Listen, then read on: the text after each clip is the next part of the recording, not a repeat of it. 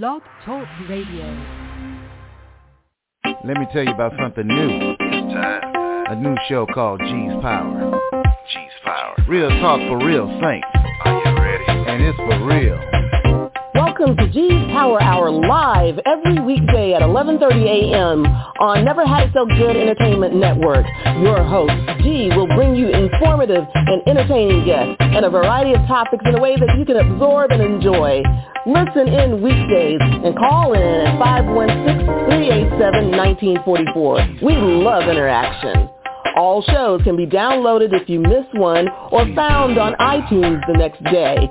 G's Power Hour is powered by Never Had It So Good Sports Media Network. G's Power Hour. Yeah.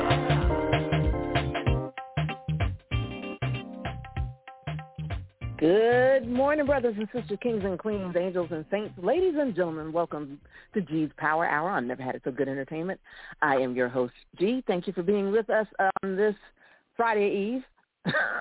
However you want to term it, but always glad to be with you and always glad to have back one of our guests that just keeps us in the know, and he is on top of everything, getting us caught up on some of the cases that we haven't had a chance to check on, and that is civil rights attorney Kevin Anderson of Anderson & Welch. Good morning, sir. How are you doing? Good morning. I'm doing fine, and how are you doing? I am doing quite well. Thank you so much for asking. Always a pleasure to have you on. Thank you so much for the time. I know you're busy. So I am. But you've been busier. You've been just showing off this week. I listened to you interview quite a few people who had some really informative things to say. I enjoyed your show over the past 2 days.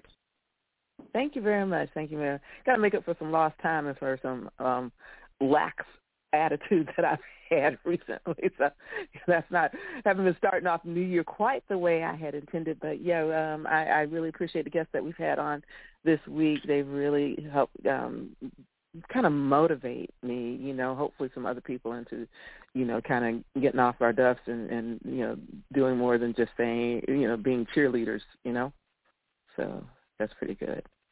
Yeah. So by the way, before we get started, and I know Kevin's got a lot to get to, but if you did attend the rally and tally yesterday and you want to share some information, please, give us a call. We'll take your call. We'll, catch up a little bit on that. The number's 516-387-1944. And also if you have questions for Kevin or comments along the way, same number, 516-387-1944. So where do we start, Kevin? The nation is abuzz in Memphis, Tennessee. And I say the nation because they are focused on what's going on down there with the 5 police officers who have now been suspended for the beating death of Tyre Nichols. For the listening audience here, Tyre Nichols was a man who had been pulled over for reckless driving. During the encounter with the police, apparently he, according to their statements, and now it appears to be verified by video, he took flight, meaning he ran, he left, and when the police caught up with him, they began to administer a severe beating. According to reports that we're hearing, Mr. Nichols was tased, pepper sprayed, and restrained, but also kicked and punched. One of the officials who has been reporting to the media stated that Mr. Nichols was a, quote, human pinata, unquote. And he didn't die that day. 3 days later, he succumbed to his injuries and died. The initial or preliminary cause of death, because there is no autopsy that we're going to be quoting from at this point, was from a heart attack and kidney failure. So again, until we get the official cause and manner of death, we're not able to conclusively say what a medical examiner has indicated was the reason for him passing. But we do know that we're hearing that he did sustain cardiac arrest and that there, in addition, was kidney failure. So this is a case that the U.S. Department of Justice has opened a civil rights investigation into. In addition, the Tennessee Bureau of Investigation, which is akin to the Florida Department of Law Enforcement, they too are investigating the excessive use of force.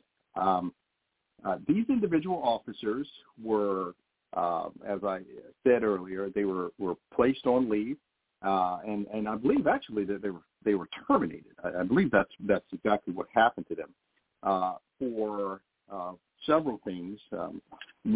Excessive force was one of the allegations, and also failure to render aid to a person who was in need of aid. That too was an allegation.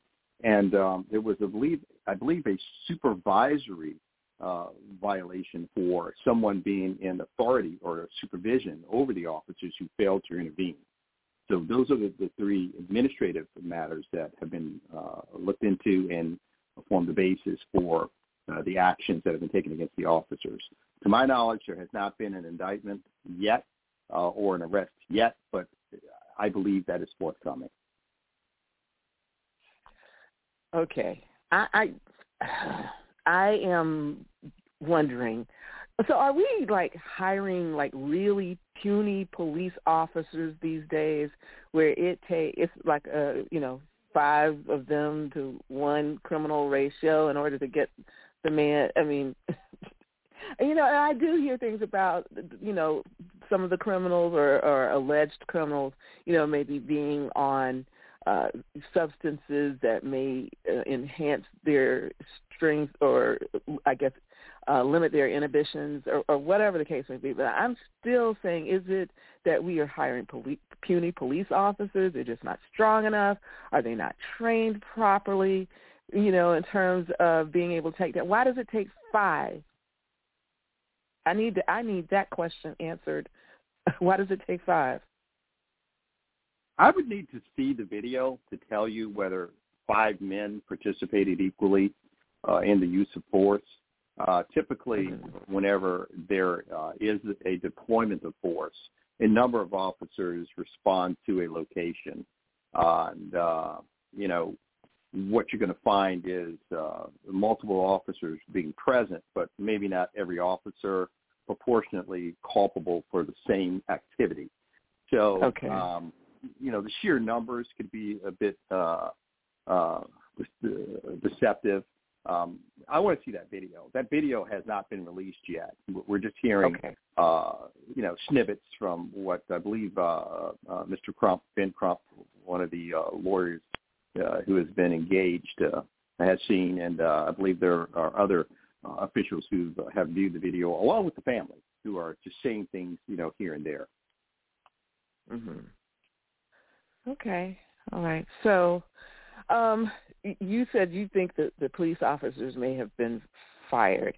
Do they have a cause to say, I mean, if they are found, let's just say if they are found not guilty for whatever they end up being charged with, do they have a case in order to get their jobs back? There is due process afforded a government employee, and a law enforcement officer is in that category. The basis for termination tends to be significantly different from a basis for bringing criminal charges against an employee. So sometimes they work together hand in hand, and then there are times when they don't. Sometimes law enforcement officers may get terminated. I was kind of curious. I was kind of curious because if this hasn't gone through, a trial or anything already, what is it that would have determined that these officers needed to have been fired? Is it a violation of some sort of policy? And does that if there's a violation of policy, does that violation of policy come into play in a trial against these officers at some date? Well, okay, good question, and let's unpack that. The officer's employment is purely a labor issue, and there are lawyers who specialize in the protection of law enforcement with respect to those matters. In fact, there is a law enforcement officer's Bill of Rights that is scrupulously adhered to.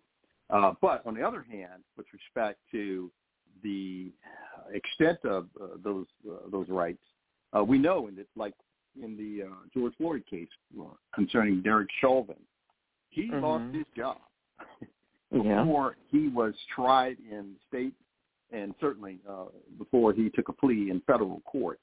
So there's some things that are just so notorious that you're just not going to maintain your job. You know, things that are done on video, things that you admit to, things particularly resulting in serious bodily injury or death, where there is this wanton and careless regard for human life or safety. Those are the matters that seem to be disposed of rather quickly. But again, that's a labor issue concerning the employment aspect of matters. So I hope I answered your question. Yeah, somewhat. It just okay. What is it that I didn't? No. It's just that, it's like they said officers were fired. Were they fired because they did something wrong? In this case, were they fired because they had something in their past? The case there hasn't even gone into court yet, right? So why are they already fired? In criminal charges. It hasn't resulted in criminal charges. Actually, right. Okay. Every municipality may have a scheme for whether they retain or terminate employees. I know that the 5 officers involved in the arrest here were in fact fired after a police probe. Now, that probe, I don't know how exhaustive it was, whether there was a panel, whether these individuals were afforded the opportunity to submit things, and the failure to do so is an agreed basis for cause so that they would be terminated. I just don't know what their scheme is. That's Memphis, Tennessee. But I will say one of the officers, I believe his name was Haley, Demetrius Haley, he had a prior lawsuit against him for excessive force when he served as a corrections officer. Now, the lawsuit, from my understanding, did not go to a jury. It didn't even get settled by agreement. In fact, I believe there was a dismissal. But that played a factor because this wasn't his first rodeo. The other 4 guys, I don't know. I don't know what exactly consisted of the decision to terminate them. But all 5 of them were fired. See, now, that's one of the things that I guess that troubles me is okay, there was already some history there. And so then you have this. And so what is going to prevent someone like this from being hired at another agency, and doing the same thing just repeatedly, just hopscotching around? That's a problem.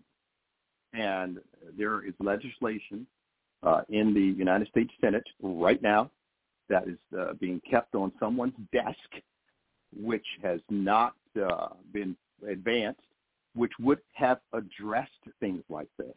Actually, it wouldn't have stopped their employment because these guys have been working there for a while. But going forward, the legislation does address a clearinghouse or a database for previous employment at law enforcement agencies and a, quote, red flag, unquote, where that employment was either terminated because of some objectionable basis that the agency had against the officer, or the officer resigned in lieu of discipline. All right, so that's huge.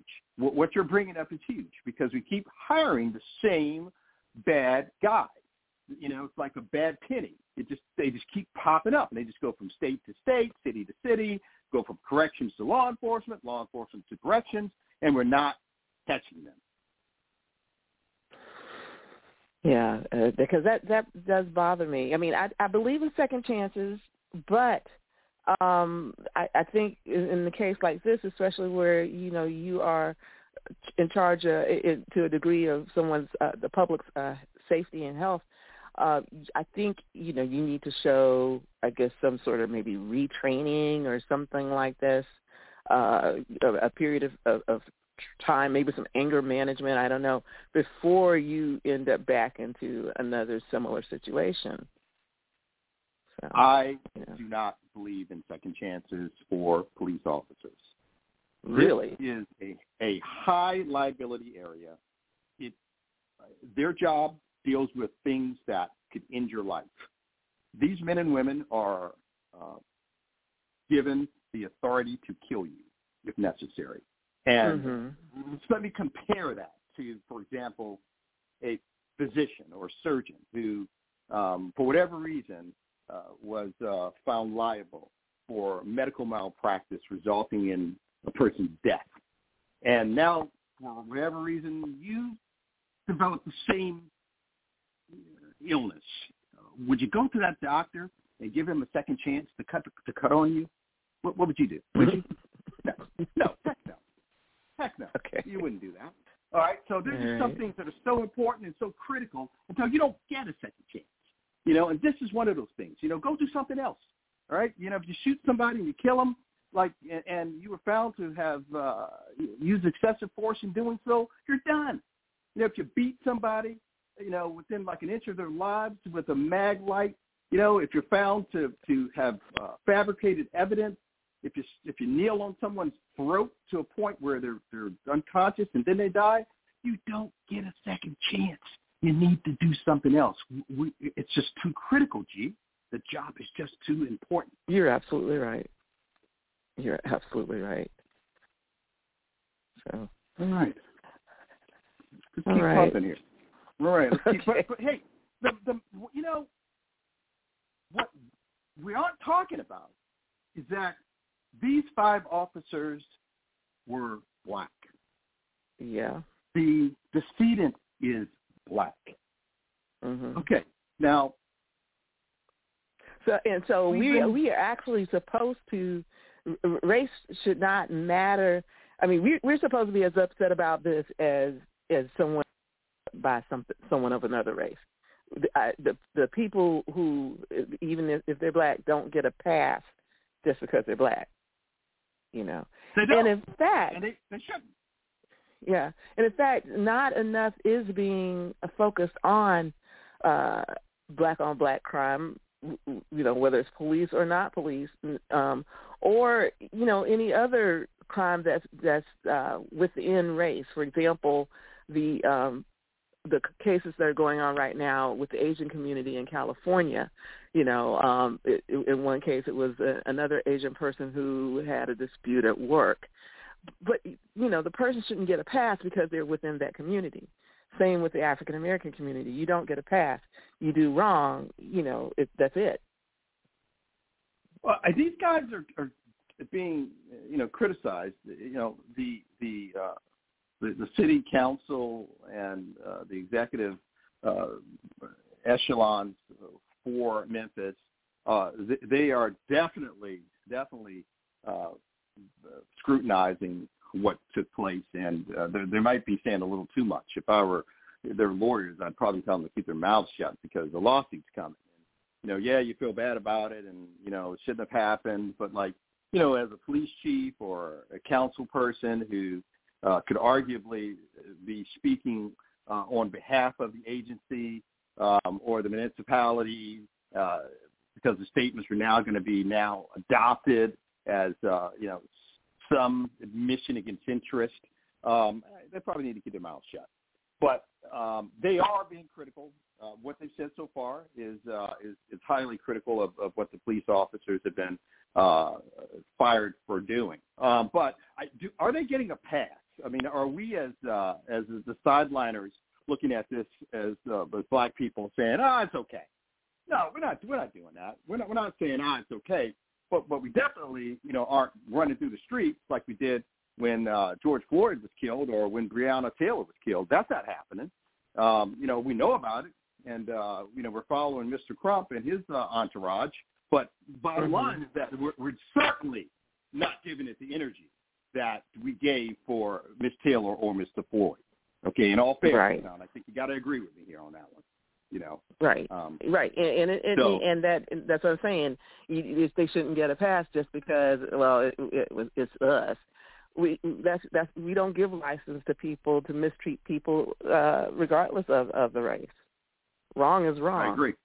I agree. God is not saying that. He's not saying, oh, well, because you're this person, thou shalt not kill means thou shalt not kill. That's just it. So. I agree. I just thought I'd bring that up though, because it's not something that seems to be talked about. We're just kind of looking at it, going like, Yeah, and it happens. We kill our own often. We just don't hear about it. So let's see. What else are we talking about? Go ahead. I need to, because this is still bothering me, and I was going to ask if you had heard any type of update in the Elijah McClain case, the death of the guy with by the paramedics. He was restrained face down. That was in the Illinois case? Colorado. Colorado. Yeah. Colorado. Okay. This is a case. This is a case. This is not the same case. I know which one you're talking about, Colorado. This is a case that has been brought back up. I think it happened in 2019. Yeah, Illinois was the case where it was face down on a stretcher. Sorry, I got that mixed up.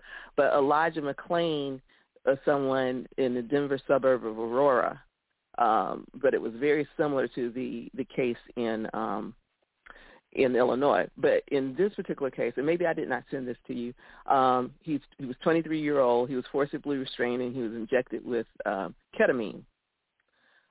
So recently, they said a group of paramedics and officers had pleaded not guilty. I think they pleaded not guilty this past Friday, I believe.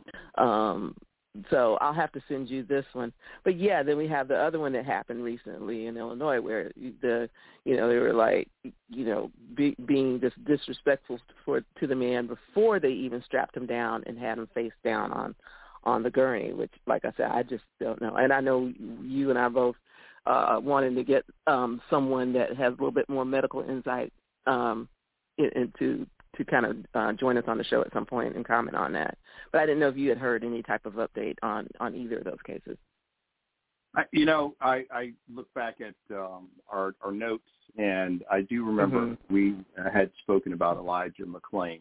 And just quickly, I just looked, and I see that everything that you're saying has happened over the past couple of days. Interesting.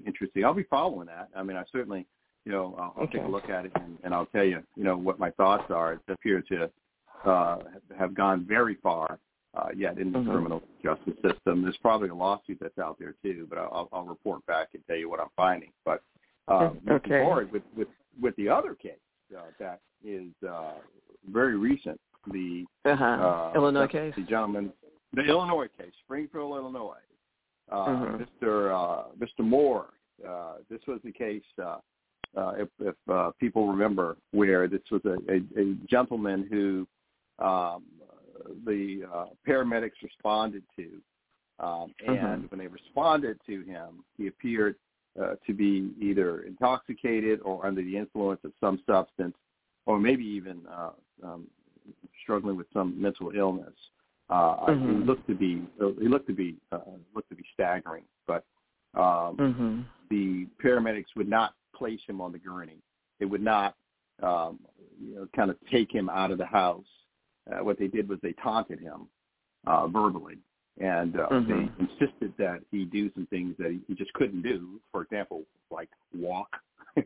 and so he, he would stand and then he would just sort of fall down again, and he would, sort of stagger and, use something to hold himself up, and instead of just like grabbing him and putting him on a gurney or putting him in a chair and wheeling him out, right. He was just taunted and taunted and taunted. So eventually he was allowed, after he, under his own power, left the house to get on a stretcher. And he was put face down on the stretcher and then tightened up with straps. Well, he died. Yeah. He died.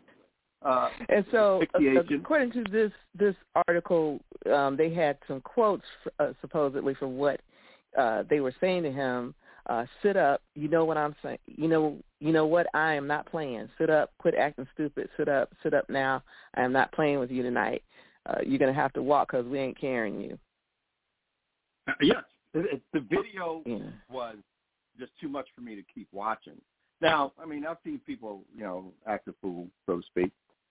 We all have. We've seen people drink too much, people who smoke too much or whatever, and you just know that, they're just cutting up. But this guy, irrespective of how he got to that point, needed help. And the help was there, but was not given. And when it was given, it was negligent. So it was beyond negligence. Actually, it was reckless and even culpable to a point where the paramedics were arrested. These guys were arrested with murder, first-degree murder. And I when I saw that, I thought, wow, not manslaughter, murder, first-degree murder. But there's some debate with that, though, too, because isn't murder a harder case to convict than manslaughter? Absolutely. Murder requires a conscious intent, to end life, or doing something that is so reckless until you know that death is imminent or very likely to occur.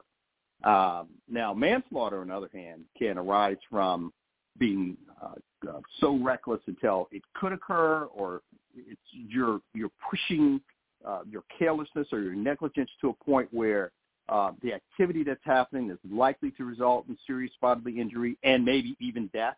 And then death does occur. You'll find like automobile accidents where people are speeding and they hit like a child or something in the street, or you'll find there a beating where a person just beats another person to death. A case like this actually, I think, reeks of manslaughter. I don't know if they're ever going to get a first-degree murder charge out of this one. Because this is the reason I was asking. The reason I was asking is because do you think there may have been, and I hate to, I know I'm suspicious, but do you think there may have been some within the system that decided to charge them with murder because it is tougher to prove, and this gives those paramedics a chance to get off easier? Well, it doesn't work that way because there are building blocks that will get you to the first-degree murder. And, what goes up, has to come down. So when you are now kind of whittling away at the top charge, then you start dropping, to, for example, in Florida, like manslaughter or third-degree murder, that type of stuff. So we call those lesser included offenses. And oftentimes, if you start at the top, the lesser included offenses are used as a bargaining basis or leverage so that the parties can get where you probably should have began with when the case got started. So I'm confident that there will be some back and forth. There's going to be a significant negotiation. And this case, if it goes to trial, which it probably will not, will end in something that won't even look like a murder charge. It just won't. And there'll be a lawsuit. Also, I'm sure.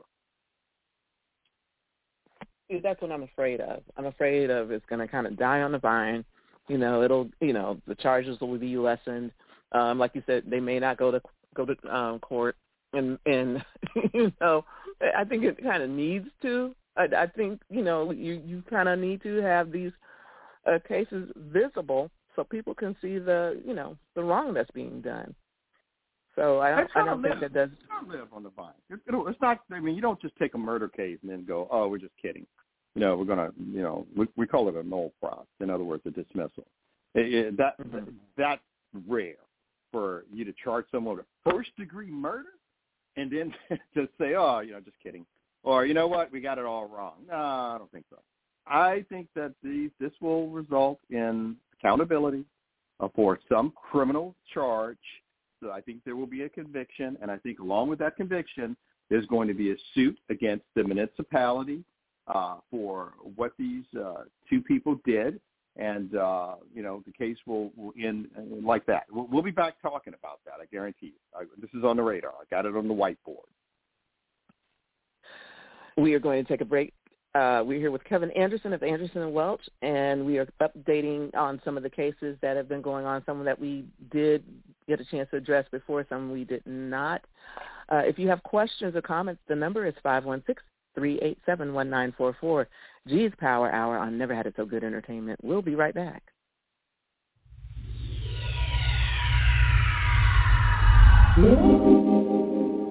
Does it appear the long arm of the law is working against you instead of for you? Whom do you call when the boys in blue are pursuing you? When the wrong person behind bars may end up being you? With over 40 years combined legal expertise, Anderson & Welch bring to bear a smart, sound, sensible defense of those caught in what may be the unrelenting grip of the legal system. Turn to Anderson & Welch first to get ahead of trouble, not fall into it, by calling 561-832-3386. That's 561-832-3386. That's Anderson & Welch Law Firm online at andersonandwelch.com.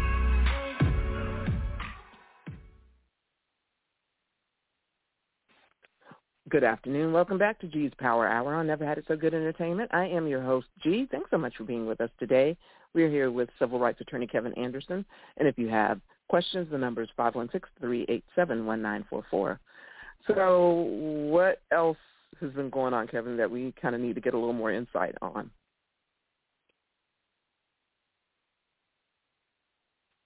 Going on in. Hello? Okay, Kevin? Yes, I'm here. All right, so okay. let's travel west and find out what's going on in the state of Louisiana. There has been some activity there.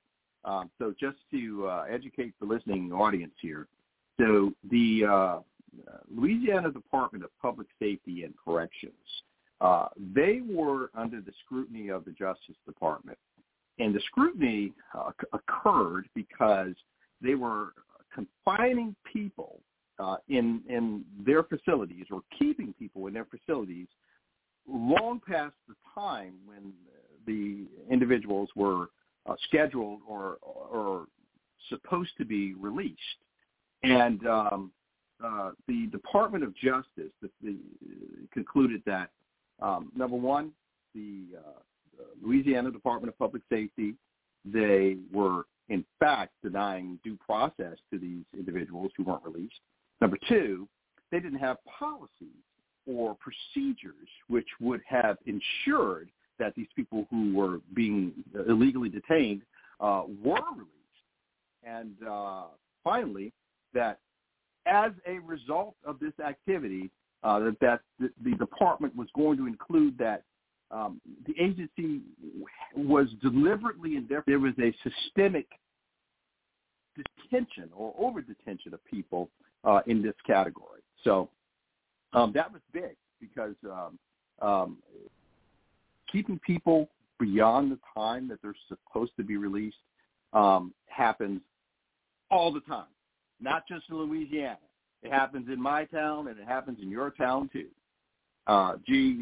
Some people may listen to this and think, well, good. Some people may feel like, well, you shouldn't have done something in the first place. If you don't want that to happen, then stop committing crime. All right. Yeah, well, but we determine these sentences in advance. So if the person does the time that has been designated, that has been agreed upon, then, yeah, they need to be out of the system. The other thing, too, is, our tax dollars in a lot of cases are going toward paying for these people to stay in these facilities, and where they're just, in some cases, they're not being rehabilitated. So, that's some money that's being wasted in a way. So, yeah, I mean, we need to look closer at our systems, and this will kind of be a wake-up call to other systems around the country to kind of say, okay, we need to, make sure that we have the proper measures in place to get these people, in and out of the system, as they're supposed to be released. Well, when I began practicing, my law firm had a motto, and the motto was, you don't have to be a criminal to be charged with a crime. And we attracted a number of clients because of that motto. When people felt like, hey, that's me. Yeah, I went to jail, but man, I didn't do it. Those types of people would fall in this category. There is something known as the Civil Rights of Institutionalized Persons Act. And what that does is it pertains to people who have been confined at state and locally operated prisons and jails. Also, juvenile correctional facilities. And I'll take you one more. It applies to public nursing homes and mental health facilities and institutions. Essentially, it's your key to freedom. And it says that, man, you can't keep people longer than they have been designated to be confined.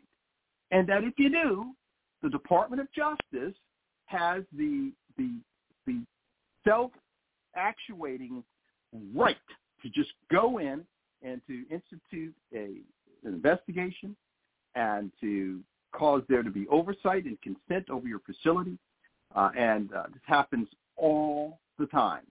We just don't know about it. We just don't hear about it.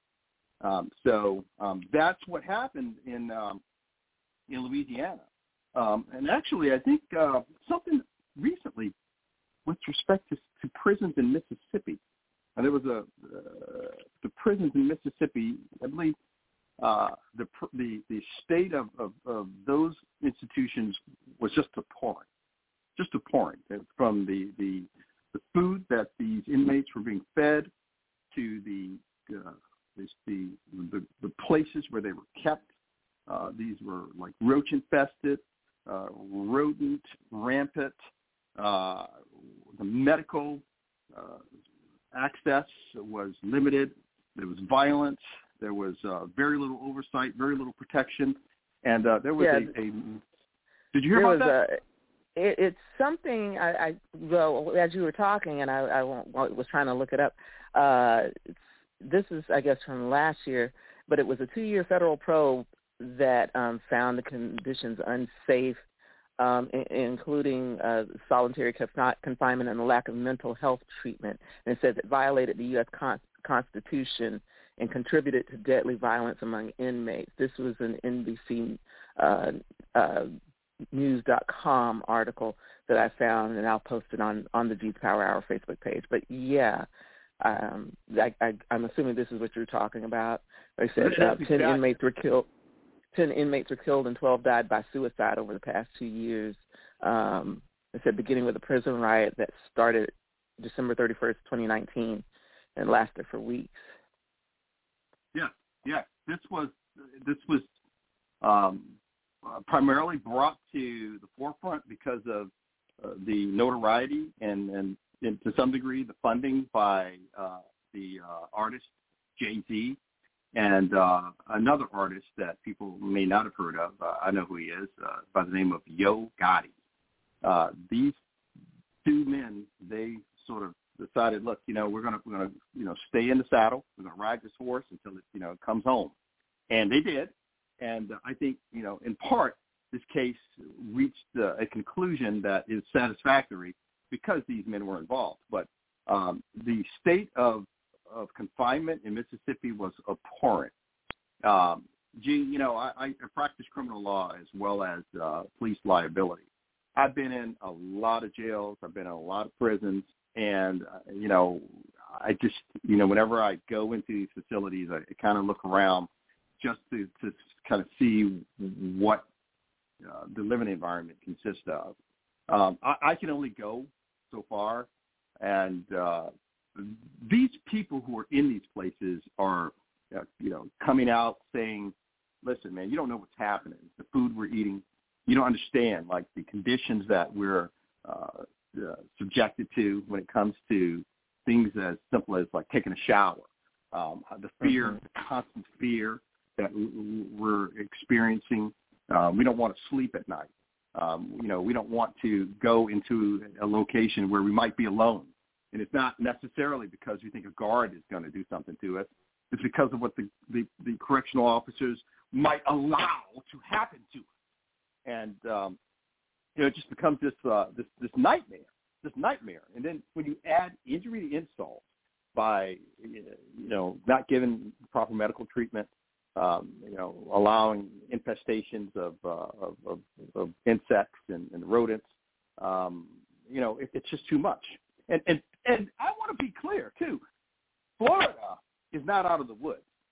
Oh no! You probably didn't know, but in Florida, correctional institutions, if it's not private, there is no air conditioning and there is no heat. Did you know that?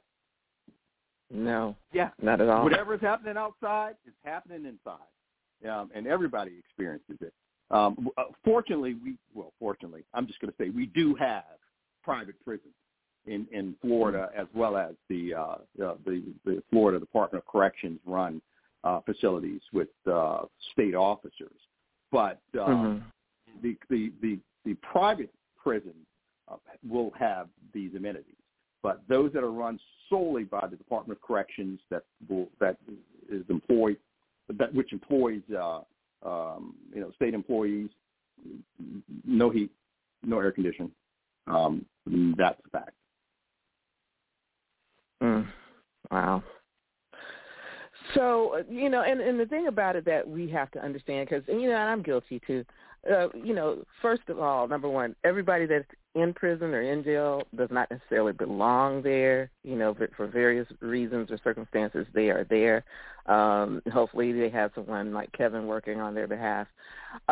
Number two, we're not necessarily supposed to mistreat people, even the ones who did the most horrible and despicable things. It's not up to us to, stoop to the level of our, lowest and basic instincts and, mistreat people. Okay. Because the thing about it, number one, these people are going to, some of these people anyway are going to get out. You don't want them to be damaged goods coming out, not too terribly much. You want them hopefully to have been rehabilitated and to, put their lives on a different path from that which put them in prison in the first place. So we've got to make sure that the conditions are right for them to be able to make themselves better, coming out than they were when they went in, bottom line. So we have to kind of stay on top of these issues and call attention to them and make sure that they're corrected, because these are human beings too. I agree. If in Florida, if for example, 911, if you make that mistake and you press 911 or 91 and you're kidding around and someone else hits that other one, they're coming. They're coming. The police are coming. So get your story together. They're coming. Yes. And if there had been a fight, or if something is broken, or God help you, if there's an injury, somebody's going to jail, and you're not getting out until the next day. Here, you can't be released until you see a magistrate or a judge. So you have to stay in overnight or until that next hearing date. We call it a first appearance. and they'll just trot you in front of a judge. I don't care who you are, G, Kevin, whoever. You're going in front of the judge. So what would happen if, we are released on our own recognizance, or, we get some petty bond or something, and it's posted, and we're just not released? We're in jail for like 2-3 days, Yeah, damage is done, and no matter what. The damage is done. The damage is done. So that act addresses even the situation that I just described. Yeah, because I actually had, I don't think I dialed it. I don't know what happened. I actually had the police to show up when I was single at an apartment that I was staying in. And I was, shocked, number one, to find the police at my door. Number two, and I guess it was fortunate for me, but I was shocked to find out it was an old high school classmate of mine that showed up. And I think that was fortunate because, this is a person that knows my character and was like, no, there's nothing going on. I'm fine. Everything's fine. I don't know why you're here. But yeah, it doesn't take much. You dial that 911 or whatever, or someone else dials it on you or for you, they're showing up. Yes, absolutely. Okay. All right. So let's see where we're headed. Let's take our last quick break, and then we'll come back. And like I said, if you have questions for Kevin, this is a good time to ask. The number is 516-387-1944. G's Power Hour on Never Had It So Good Entertainment. We'll be right back. Over the past 60 years, Dove Beauty Bar's superior formula has remained unchanged. But when it comes to beauty, everything changed. Together, we redefined beauty. We said no to stereotypes and yes to every type. We let go of judgments and embraced what makes us unique. We're proud to have been there with you, caring for you every step of the way. Here's to the next 60 years. This is Douglas Dobbs of Dobbs Cremation and Funeral Service. We have served the Central Florida community for 29 years with quality funeral and cremation services. Honoring all religions and faiths, we have been here for many grieving families. Whether it's a complete funeral service with a burial or a simple, dignified cremation, Dobbs Cremation and Funeral Service is here for you. Located at 430 North Kirkman Road at the 408 Expressway, Dobbs Cremation and Funeral Service, 407-578-7720. Dobbs, dedicated to serving our families. Hi there. Welcome back to G's Power Hour on Never Had It So Good Entertainment. I am your host, G. Thanks so much for being with us today. We are here with Mr. Kevin Anderson of Anderson & Welch. And the number, if you have questions, is 516-387-1944. So what else are you on top of, Kevin, and giving us some insight on? Yeah, so let's talk about the Zach King problem. Actually, it was a beating place in Arkansas. Where some deputies, two deputies and one police officer were seen striking a person with their knees and their fists and bouncing on top of his head. Yes, this has been in the news recently. A federal indictment has been levied against two of the individuals, the sheriff's deputies, but not the police officer in the case. And so this, has surfaced a bit, and that the officers themselves, it appears that I'm trying to nail down the race of the other two officers. I know one of the officers, let me just get this straight. I know he's white. I saw him. The other officer and the other deputy and the police officer, I'm not sure what their races are. But this is one of those cases where the federal government got involved, and you wonder, why they get involved and why they don't. And so typically where you got a pattern of misconduct, or you have something that is so egregious until it looks like an organized scheme or an ongoing effort to deprive individuals of their rights.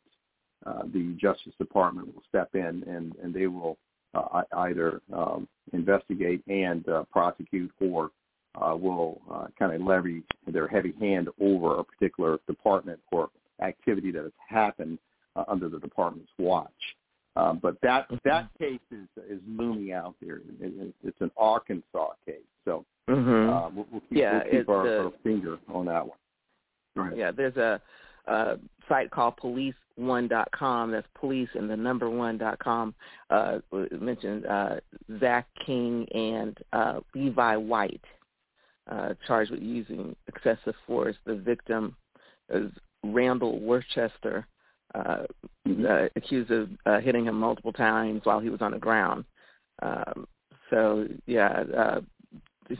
guess there's a cell phone video of the arrest in Mulberry, not Florida, Arkansas. But yeah, there's video of that too. So I'm getting what I can find and putting it on the page for you guys. But one of the things that I noticed and I wanted to ask you about is, in most of these cases, with the, and we talked about police and we talked about paramedics, in most of these cases, they're male. Okay. You have, I see very few female, like I know the one case had a female paramedic involved, but it seems like most of these cases are male. Is there any difference in terms of how the males and females are trained to handle these cases? Is there a reason that we don't see as many females involved in these cases that you know of or can, speculate on? As the police officer or as the victim? No, as the police officer. Okay. All right.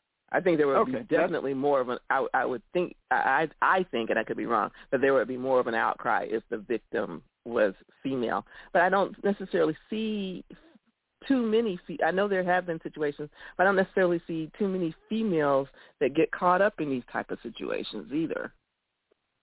Well, the one woman in Minnesota who shot the young man, she thought she was reaching for her taser. That happened. If you recall the case where there was a traffic stop, she was a 20-year police veteran who was actually a field training officer. She went to use her. She thought, or she claimed, she went to use her handgun, and she pulled her. Well, she went to use her taser rather than she pulled her handgun. So that's one of those instances. But somehow I think you're talking about those cases where there's a beat down. Not like, oh, I made a mistake and I just, shot you. You're talking about hands-on, kicking, kneeing, choking, punching, that kind of thing. And, I can only surmise, I can't give you any theory on it in terms of like why women aren't, the target of our lawsuits more, and my supposition is one of aggression and one of size and strength. And I just, the victim tends to be a man, and I think we live in a society where women could be as aggressive and they could be as strong and could be as capable of doing these things, but you don't see it, I think, because of our culture. But you have piqued my interest, and I'm gonna look at some numbers because these stats are available. They really are available, and I want to see just of the numbers of defendants in civil lawsuits pertaining to excessive force, and the number of defendants in these federal criminal rights lawsuits or charges or criminal cases for excessive force, what the sheer numbers are with respect to men and women. I want to see. And I also want to check out the race, too, whether, these tend to be white women or black women. I'm curious, but what makes you so curious, though, G? Why are you asking that question? No, I am just curious because I know that we do have, I know we don't have as many women in these situations as men. To begin with, we don't have as many police women that are police than we do as men, although the numbers are increasing. I see that regularly. But in terms of when we have these situations and we have video and everything, it just does not tend to be women that are, and the reason I ask is because you would think that women who are accused of being more emotional and less restrained and everything, would be, letting their aggressions out and pounding the hell out of somebody, but not that we want that. We don't. You don't see that. You don't see a lot of women in these cases. You just see a lot of men in these cases. And that's why I was just kind of curious. Are there women doing any of these things? We don't want to encourage it at all, because we just don't want to encourage the behavior at all. But I was just curious if you had seen any of these situations that it may have involved women. Well, law enforcement is predominantly a male-dominated occupation. Right. So when you look at the sheer numbers of law enforcement officers, there will be a proportionate number of people involved in these incidents who, amongst the male gender, which would be greater than the female gender. So I think that might account also for the disparity. But again, there is empiric data which gives us the raw numbers, and then when we look at the data, I'm certain that criminologists have given us theories on why, even within the category for women who are the defendants in civil cases and the defendants in criminal cases who are law enforcement officers, have been accused for those particular episodes. We got a couple of minutes left, Kevin. We're coming up on Black History Month next month, and a lot of this stuff kind of tends to, get more attention, these civil rights cases around Black History Month. Is there anything in particular that we should be calling attention to as February comes up? We should. We certainly should call attention to the salient racism that is institutionalized, and it is it's there, and it has been with us for so long until it's normal. And we just don't even think twice about the things that happen to us and around us because of this institutionalized racism. And I think as Black men and women, we need to be more vigilant. I think we need to children aware that there are things happening which probably shouldn't happen. Now, I'm not trying to start any craziness, but what I am trying to do is I'm trying to make you aware, or at least whoever's listening to me, that there, you're not safe.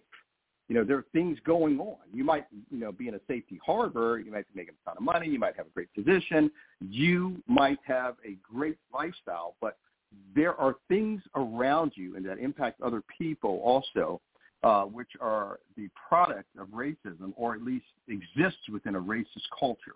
I think you should just be aware of systemic racism that's been going on for so long until it's like normal. You don't even think about it, Yeah. Kevin, thank you so much. Always a delight having you on, and we can bounce these issues around and get, straight talk from you. So really appreciate it. You have a blessed weekend. Thanks. Thank you. Thank you all for listening. This has been G's Power Hour on Never Had It So Good Entertainment. I'm your host, G. Be well, be safe, be blessed, and please remember, all real power comes from God. Take care.